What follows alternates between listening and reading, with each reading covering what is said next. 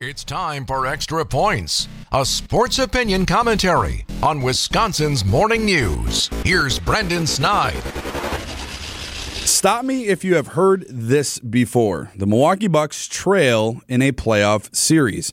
Not too long ago, the Bucks were looking at a 2-1 deficit in the Eastern Conference Finals after their MVP Giannis went down with what most thought a season-ending knee injury. Follow that up. That same Bucks team went down 2-0 in the NBA Finals to the Phoenix Suns. And just as recent as last season in the opening round, they dropped Game 2 and home court to the Chicago Bulls.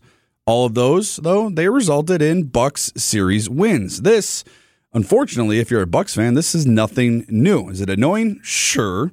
Is it frustrating? Yeah, absolutely. But under head coach Mike Budenholzer, this team routinely gets off to slow playoff starts. And regardless of how they start, they have won 5 of their last 6 playoff series after losing the opening game. To make matters a bit more nerve-wracking, though, for Bucks fans, Giannis looks like he will miss Game 2 and maybe more following a hard fall in Game 1 after going up for a layup. For me, despite that injury in this round, I am not worried, and neither should you be.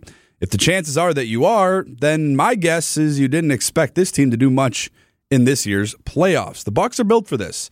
They have the pieces to bounce back, and I fully expect them to. This is a 58-win team going up against an 8-seed Miami Heat who had to mount a comeback in the fourth quarter against those Bulls just to get into the dance. I do not see this Heat team, who also finished 4th worst in shooting percentages in the regular season, to shoot 60% from 3 points again. And speaking of injuries, for a team who routinely shot bad all season, losing one of their best shooters probably doesn't make them better, as Tyler Hero has been ruled out for multiple weeks with a broken hand. This team, as much as I love them, as much as I root for them, they can be frustrating at times, but this is a proven roster with championship winning experience. From the words of a former MVP in this state and almost former Packer, RELAX, Bucks fans, relax. It's going to be okay.